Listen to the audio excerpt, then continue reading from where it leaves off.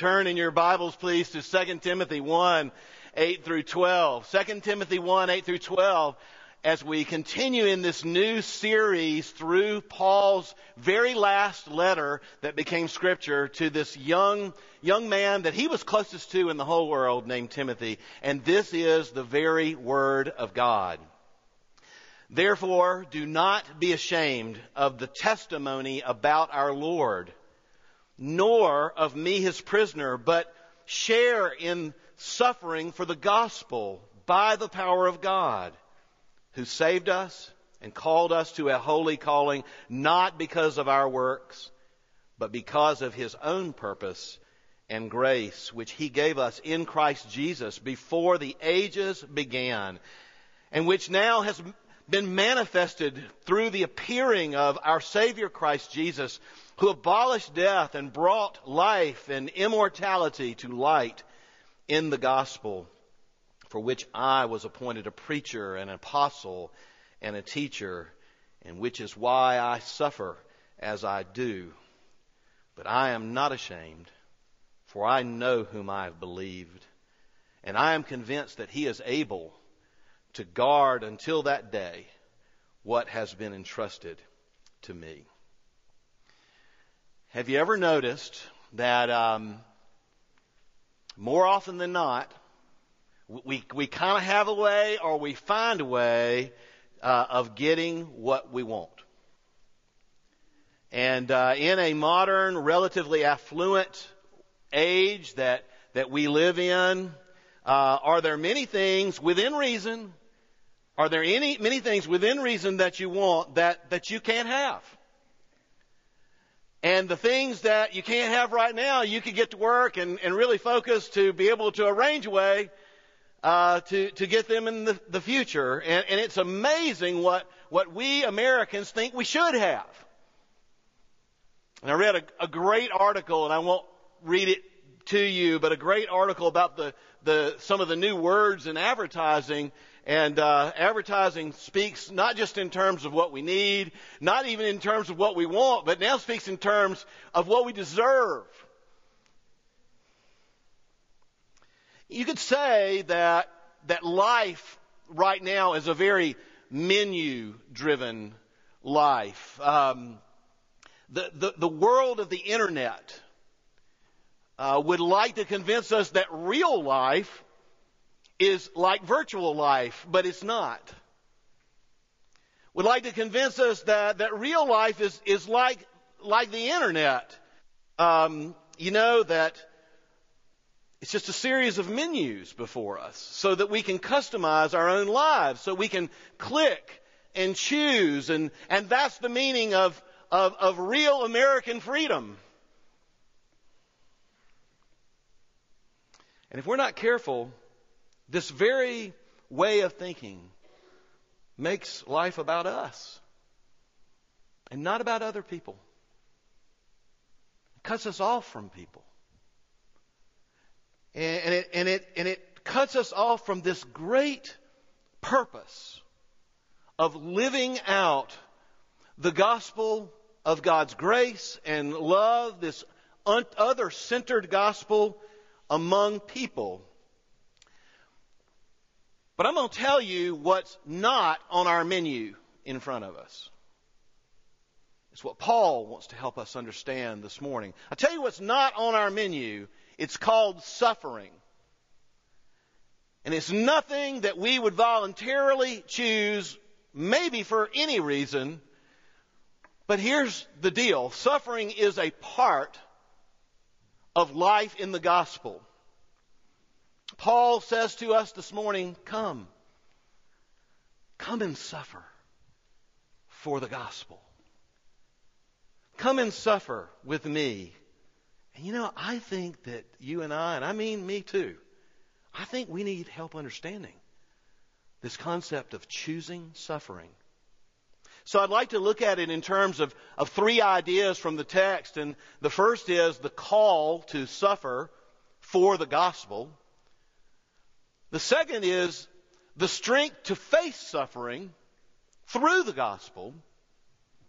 And the fourth is believing the gospel for our future. as well as for right now. The call to suffer for the gospel, the strength to suffer through that God gives us through the gospel, and the importance of our future. So Paul says to us, it's a call. Come and suffer for the gospel. So in a culture that shuns suffering and gets away with it largely, can I ask, is there anything worth suffering for voluntarily? Is there anything? Here's Paul's answer, verse 8. Therefore, do not be ashamed of the testimony about our Lord, nor of me, his prisoner, but share in the sufferings for the gospel. You know, as Paul writes this, he's suffering. As Paul writes this, he is facing death, and he's about to lose his head. I mean, literally beheaded. Not terribly long after this book was written, this last scriptural letter that he writes, he's in a prison in Rome. It's called the Mamertine prison. I want to read to you from an article in an archaeological magazine that came out last year, August 4th, 2016, about this prison. Entitled, Archaeologists Reveal Secrets of Roman Prison That Held Both Christian Saints and Jewish Rebels. Quote, the dungeon of the Mamertine prison, older than Rome itself, was where Romans locked up their worst enemies. From the great Jewish revolt leader to Peter and Paul, one of the world's oldest and most terrifying prisons reserved for ancient Rome's fiercest enemies, listen to this, has reopened to the public after years of excavation. The reason the article came out is they just dug this thing up in the last decade, and as of last year, you can go see it. Don't you love how archaeology supports the Bible? And what they found when they dug it up is it was a horrible place to be. And when Paul says, join me in suffering for the gospel, you need to understand, he is suffering. This is not his first imprisonment, which was much easier. This is the second imprisonment where Christians are being blamed for all kinds of things, and the persecution is just ramped up right at this moment. So the conditions are awful for Paul. As one scholar adds, Paul had spent the winter in this prison. He's cold. He may have been suffering from more than one kind of physical malady at this point in time. And the only person that had not deserted him, and we read in other places how everybody's deserted him, the only person was Luke, the physician. And Paul tells Timothy, don't be ashamed of my imprisonment. Don't be ashamed of the gospel, like somehow the gospel is not powerful enough to keep me out of prison or to keep bad things from happening to people. And don't hide the testimony about our Lord. He says, don't be ashamed to testify in your life under pressure about the gospel. And listen to this. And don't be ashamed of me, here it is, the Lord's prisoner. That's really interesting, isn't it? I thought he was the Romans' prisoner. No, what Paul's saying is, I'm the Lord's prisoner, that this suffering, as bad as it is simply a function and a part of the providence of a gracious God for me to be here. He accepts this is God's will for him to suffer. And he is willing to suffer for the gospel. You know, we look at the faith and the courage of these early Christians. I thought about telling you a story about Polycarp in his 80s and how he was martyred, and Justin Martyr called because he was martyred. And I want to read some other things to you this morning, but you think about the persecution and just the faith and this suffering for the gospel in the first century and how Christianity got out to all these places that finally reached us. It is so inspiring. Verse 9 says, see again why they can do it. Share in suffering for the gospel by the power of God. You know, all across the world this morning, in Iran and Iraq, I see my Egyptian friends who are members of our church back here. Yes, in Egypt. in Pakistan, in North Korea, in China, and many other places, there are brothers and sisters right now under incredible pressure and persecution. They are suffering for no other reason than they are Christians, and they're actually Christians out loud. Although they're not as loud as they would like to be because of the persecution. Some are imprisoned, some have been killed, and I mean, when I say some, I mean hundreds of thousands have been killed. And whole areas are being, from another perspective, cleansed of Christianity altogether by the sword. And there are many who are yet to die, and yet they will not be ashamed of the gospel. Don't you just marvel at these people?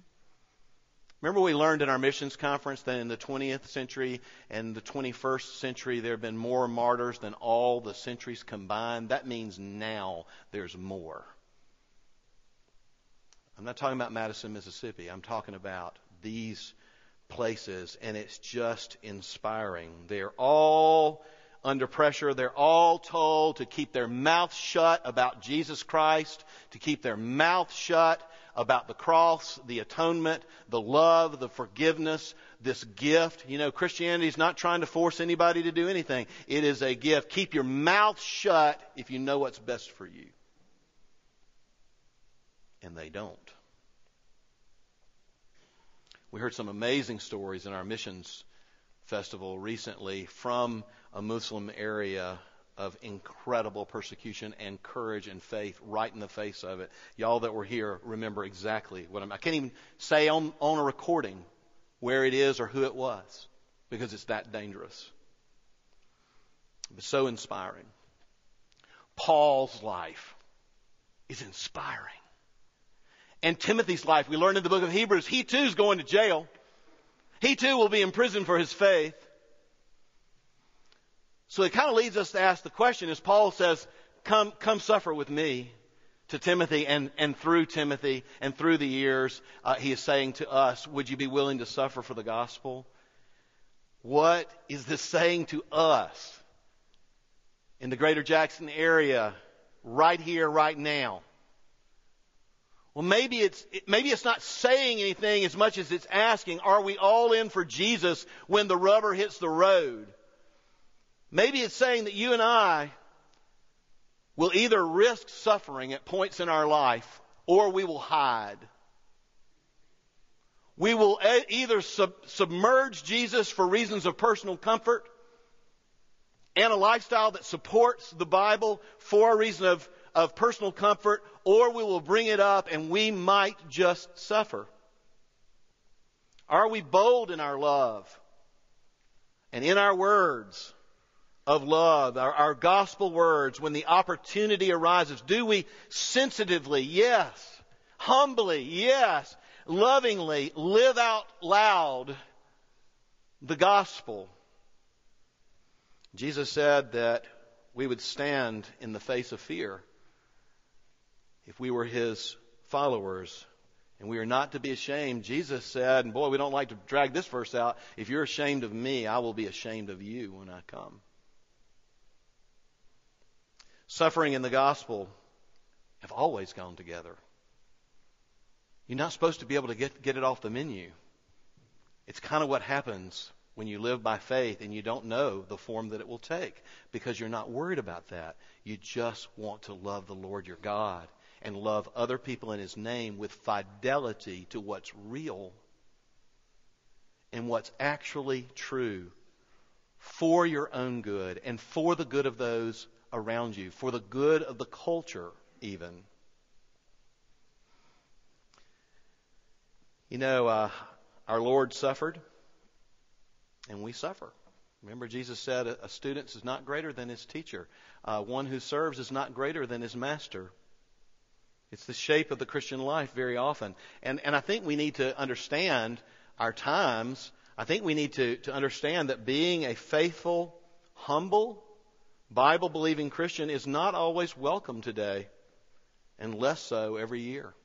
All you got to do is read the papers to see what's going on and how things are called hate speech and how just simple biblical language is being silenced all around us. And even in the South, y'all, more and more, we are tempted to just cool it a little bit. Now, I mean be humble. When I say cool it, I don't mean be, not cool it. I don't mean being a jerk. The gospel is offensive enough without you being offensive on top of it, right? So this is happening. And it's a perception that all we Bible-believing Christians, all we want to do is just take away people's personal freedom. That's all we're interested in, is just being, the Grinch that stole my personal choices. When all we really want to do is impart true, internal, personal freedom to learn how to love, which is the meaning of life, and to love God. Even if it's just a social slight, this is what we call soft persecution. Even if it's just a social slight we endure because we are Christ followers, are we willing? Or will we hide? Sometimes we suffer for how our convictions are played out simply in the marketplace of ideas. We kind of are out there when ideas are being discussed, and we feel very strongly, even if we are humble, about what the Scriptures teach. And the marketplace of ideas is theoretically a marketplace that, especially in a pluralistic America where all points of view are not to be punished by the state, certainly, and really aren't to be punished individually, but listened to, heard, and considered. But we stand up sometimes for what is biblically true in the face of moral relativism, the idea that there is no truth, and suffering can be a part of just simply telling the truth. This news article came out 2 days ago. Max Yates, wherever you are, I want to thank you for sending it to me. Quote, Princeton Theological Seminary, not a bastion of evangelical Christianity. Princeton Theological Seminary announced earlier this month that it would award the Reverend Tim Keller its Kuyper Prize for Excellence in Reformed Theology and Public Witness. The seminary lauded Mr. Keller for his commitment to spreading Christianity in cities, his best-selling books on religion, and his work in helping to launch hundreds of churches. But thanks to some of his conservative views, meaning biblical views, Mr. Keller's warm welcome didn't last long, as it was understood that his church and the PCA, our denomination, was in support of traditional marriage. Whoa, what a crime. To support marriage as it's been talked about for the last 18,000 years. So this was discovered. Quote, back to the article, this made the theologically progressive students, alumni, and faculty furious over the decision to honor Mr. Keller. They wrote letters, signed petitions. By the way, this is the secular news. This is not a religious news outlet writing this. They wrote letters, signed petitions, and planned demonstrations to pressure the seminary to rescind the award. On March 10th, like 2 weeks ago, on March 10th, seminary president Craig Barnes responded that while, quote, we clearly stand in prophetic opposition to some of Mr. Keller's views, my hope is that we will receive Reverend Keller in the spirit of grace and academic freedom. There it is. Like everybody's supposed to be at the table. That must have been a Monday. I didn't look. By Wednesday, Mr. Barnes relented. No one will receive the award this year. Whoa. And I don't know how many of y'all know who Tim Keller, probably the most well-known PCA Presbyterian minister. He's not obnoxious about Jesus. In fact, one of the things he's known for is how careful and humble and circumspect and kind that he is in discussing Jesus. It's here, folks. If the nicest Christian in the PCA just got it in the teeth, it's here. If you want to live out loud for the gospel, it's here. 1 Peter 4:12 says this about the suffering. Dear friends, do not be surprised at the painful trial you are suffering as though something strange has happened to you. But rejoice that you participate in the sufferings of Christ, that you may be overjoyed when His glory is revealed. The Bible says, hey, this has never been strange, and it's not strange now. Rejoice that you get to participate in the sufferings of our suffering Lord. As they say, I'm talking about you, if you were accused of being a Christian in front of a bunch of people, would there be enough evidence to actually convict you of being one? And I'm not talking about the Bible verse on your Facebook wall. I'm talking about the way you live, love, talk, interface with people, interface with culture. If you were accused of being a Christian, just flat out accused of being a Bible-believing Christian, would there be enough real and sincere evidence to convict you of being one? Not a jerk, but actually being loving as you live out the gospel and just simply not hiding Jesus and just not hiding truth. Paul says, don't be ashamed to testify about the gospel.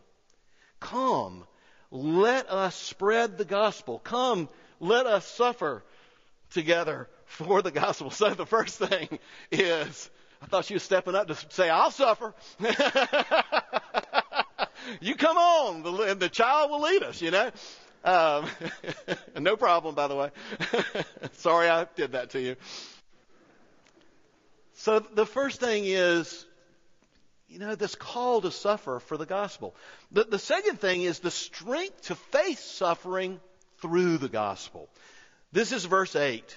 Will you just listen to the beauty of these words about what the gospel is and what it means? Listen to this. Share in suffering for the gospel by the power of God, who saved us and called us to live to a holy calling, not because of our own works, but because of His own purpose and grace, which He gave us in Christ Jesus before the ages began, and which now has been made manifest through the appearing of our Savior Christ Jesus, who abolished death and brought life and immortality to life through the gospel. See, this is the gospel. This is how we face life, any part of life. This is how we face suffering. And the first thing we realize is this gospel is not our own power. You see verse 9? Not because of your own works, but because of His purpose and His grace. If you are a Christian, I want you to know something. It's not about you. Your life is primarily not about you. And you didn't come to know God because of you. And you did not accomplish it. Not because of our works, he says. And the power to face suffering is also not your power. That's why you can just stay out of Barnes & Noble in the self-help section looking for some trick to deal with your fears. It's not within you to be able to do this according to God's purpose and grace, the way we are called into what is called a holy calling. And a few mental tricks just won't get us there. It's not because of us. Rather, verse 9, but because of His own purpose and grace, which He gave us, which became our purpose and our grace, which He gave us in Christ Jesus, listen to this, before the ages began. There's that predestination thing. It just popped up again. This grace and purpose that He gave us before the ages began. His grace, this relationship is rooted in God, not us, before all worlds. God's loving, electing choice. That's how not you it is. Now I got to tell you, this is good, not bad. An American goes, don't tell me it's not me. I want you to know, aren't you glad it's not you? Because if it's about you, then you can mess it up too. No, this thing is in God's grace and purpose before the foundation of the world. That's how secure it is. That's how powerful it is. That's how real it is. That's how grace it is. We did nothing. God in a purposing heart. As Brad Mercer always says, election is the love you've always wanted from before the foundation of the world. Then Paul goes on to say, at the right time, all God's purposes before the foundation of the world, this grace came to us, this grace came down here, and we were saved through Jesus, verse 10, in which now has been manifested, shown, through the appearing of our Savior, Christ Jesus, who abolished death and brought life and immortality to light through the gospel. And it all comes through Jesus. It is all about His death and His resurrection. This is the death of death. He abolished death. Meaning on the cross, Jesus defeated sin, which is the curse, which is what Paul calls the law of sin and death. The reason death is so bad is because we're under a curse. And you don't want to die without grace. You don't want to die under the curse. The reason death is defeated by Jesus is that death loses its sting. There's no stinger in it anymore. There's no victory in it over you. In fact, it's now actually preferable life with God there than life with God here. For me, Paul says, to live is Christ. And to die, what is it? Does anybody know? It's gain. This is how you face your problems. That God before the foundation of the world loved you. That Jesus has manifested Himself. That we know Him. We put our trust in what He has done for us rather than our own works. Not our own works, but what He has done for us and what He has done for us through Jesus. And it's through the resurrection as well as the cross. He brought life and immortality to life through the gospel. Jesus rose from the dead. I told my Bible study on Friday, we don't talk about the resurrection enough. Jesus rose from the dead and He reigns with all power to give life, real life, to all who ask.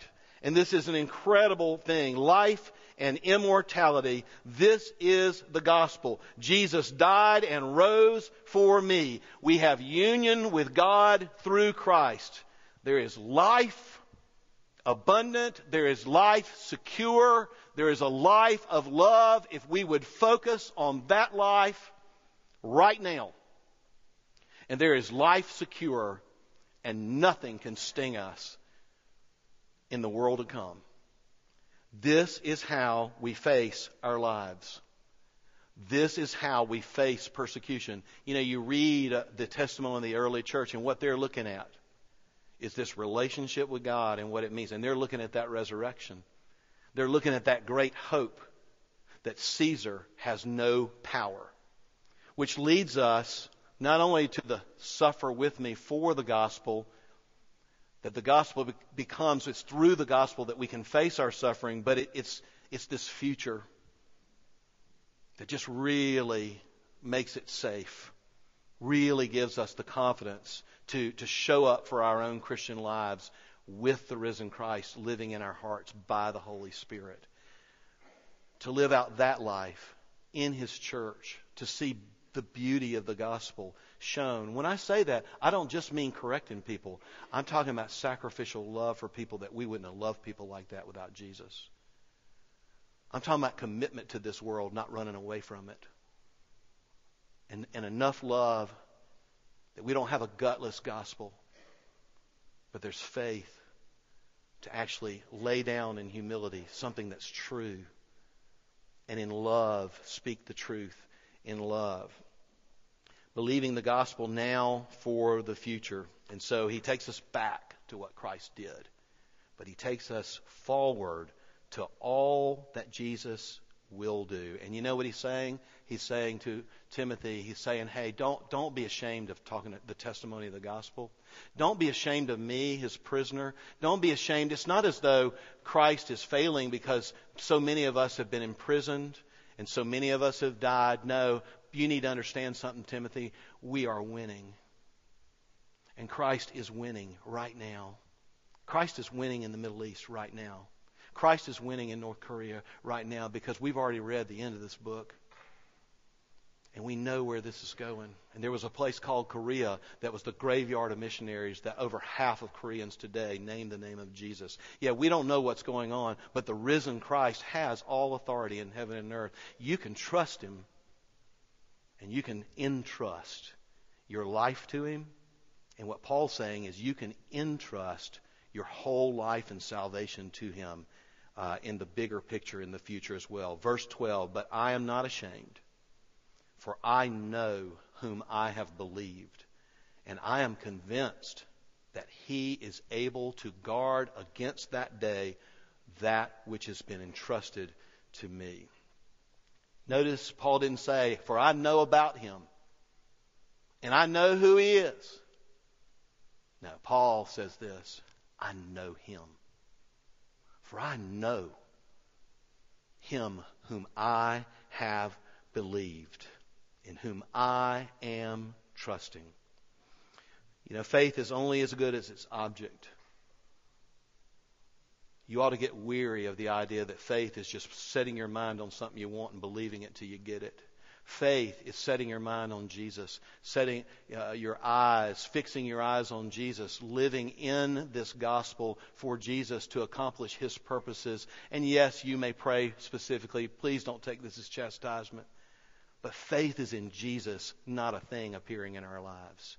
God will make things appear in our lives. He will add all these things to us as He sees fit in His goodness in this relationship in Christ. Faith is only as good at its object. And here the object of the faith is the risen Christ, Lord of heaven and earth, Lord of time and eternity. The 18th century scholar John Gill put it this way, and I just love this language. A Christ you don't personally know cannot be the object of your faith. They know the one they put their trust in. Listen to this. And they know what an able, willing, suitable, and complete Savior He is. And what is Paul entrusted with Jesus? He says it's all Jesus has entrusted to him. Did you read that? I am convinced that He is able to guard until that day what has been entrusted to me. What Paul is entrusting with God is what God has entrusted to him. That is the gospel of salvation and his own salvation, his whole life, everything is what he is entrusting to God to keep his life because of this gospel that he has believed, this gospel that he is representing until the day that I meet him in death or the day that Christ returns. You can suffer now for the gospel if you are really depending on the grace of the gospel now. You can suffer now for the gospel, and by that I simply mean showing up for your Christian life and not hiding Jesus in all humility, sincerity, tact, kindliness, simply telling the truth in love. You will suffer. And you can suffer now because of the gospel, and you can suffer now because the future is sure.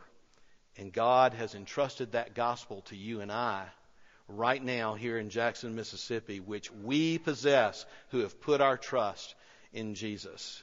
And that guarantees our future with Him. So let me go back to the beginning as we close. Suffering is usually not on any menu that we would want in front of us if we could decide what the menu, what our menus of choice would be for our lives. But will we walk with Christ in a way that suffering is not just something we would choose, but suffering is something that God will add to our lives in exactly the measure that we can handle it, simply by living out loud the gospel. I don't know how this hits your ears. I don't know how this hits your heart. I don't know how this hits your mind. You know, the reason I've been very careful to delineate suffering for you and I is because if I just talk about the people in North Korea, that kind of gets us off the hook, doesn't it? Because we don't live in North Korea. And we just pray for those sweet people. No, God has inhabited us by His Holy Spirit here. God wants a movement of the gospel through His church, and His church is here. This is real now. Here. I don't know what it looks like for you. The question Paul is asking is simply, are you willing to walk with God in dependence upon Him and find out? Come and suffer for the gospel through the power of the gospel and in expectation of our sure future hope. Let's pray. Lord, this isn't what we typically want to talk about, but we just can't not talk about it because it's here. Jesus is what you said is going to happen in one way or another if we follow you. Thank you for the words, not by works, not by your works. And if you've been trying to trust in your own goodness to get to God and you see that it's not by your works but by what Christ has done, and God's just opened your heart and you're so excited that it's a gift and not your works and you want to receive Christ, would you pray with me? Lord, I want to turn away from everything I have called Christianity. I want to turn away from everything I've called religion. I want to turn away from my self-sufficiency, my selfishness, and my sin. And I want to put my trust, Jesus, in what you have done, abolishing death and bringing life and immortality to life for me. Thank you that even now, as I've trusted you rather than myself, Jesus, you have come into my life. Even now, you have completely forgiven me. I'm completely accepted, adopted, and now, Lord, you will build into my life. And you will show me what this holy purpose, this holy calling looks like for me in the midst of your church. Oh Lord, help me as a brand new believer. Help me not to get conditioned into non-commitment. Oh Lord, help me to have a deaf ear to anything that would suggest anything other than walking with you according to what you have for me. And Lord, I pray that as you lead me into suffering, help me to depend on you and love those who make me suffer and change people through that persecution and the response. Lord, there are many of us who've walked with you, and I don't know how we did it, but we just kind of got cleansed our menu of suffering.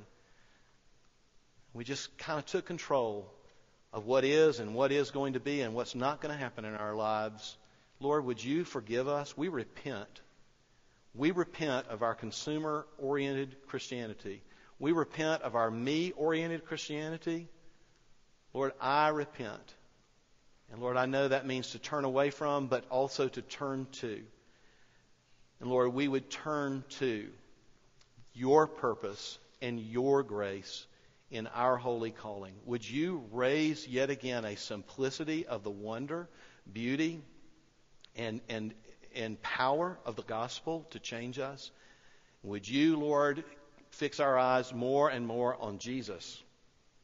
Because He's not only the author of our faith, but you, Jesus, are the finisher of our faith. Lord, would you use people like us, broken, faltering people like us? Would you grant us faith, and would you use us in the lives of our neighbors and co-workers, fellow students, and all these peoples at the intersections of life and culture? And Lord, would you give us great joy even in our suffering and great glory to you? We pray in Jesus' name. Amen.